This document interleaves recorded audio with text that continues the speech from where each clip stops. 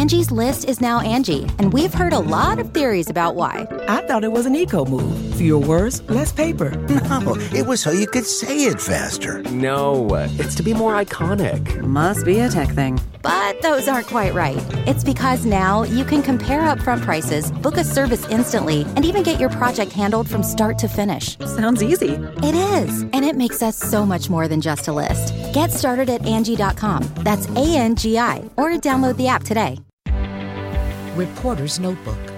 I'm Cammie McCormick. With the end of the coronavirus restrictions on asylum, the Biden administration is preparing for a huge increase in migrants. The new rules are hoped to reduce the arrivals along the U.S.-Mexico border with 100 new processing centers. The Biden administration will also begin new procedures that bar migrants from asylum if they cross into the U.S. without permission after failing to seek protection in a third country, like Mexico. The new U.S. rules claim to humanely manage the border through deterrence, enforcement, and diplomacy. Cammie McCormick, CBS News.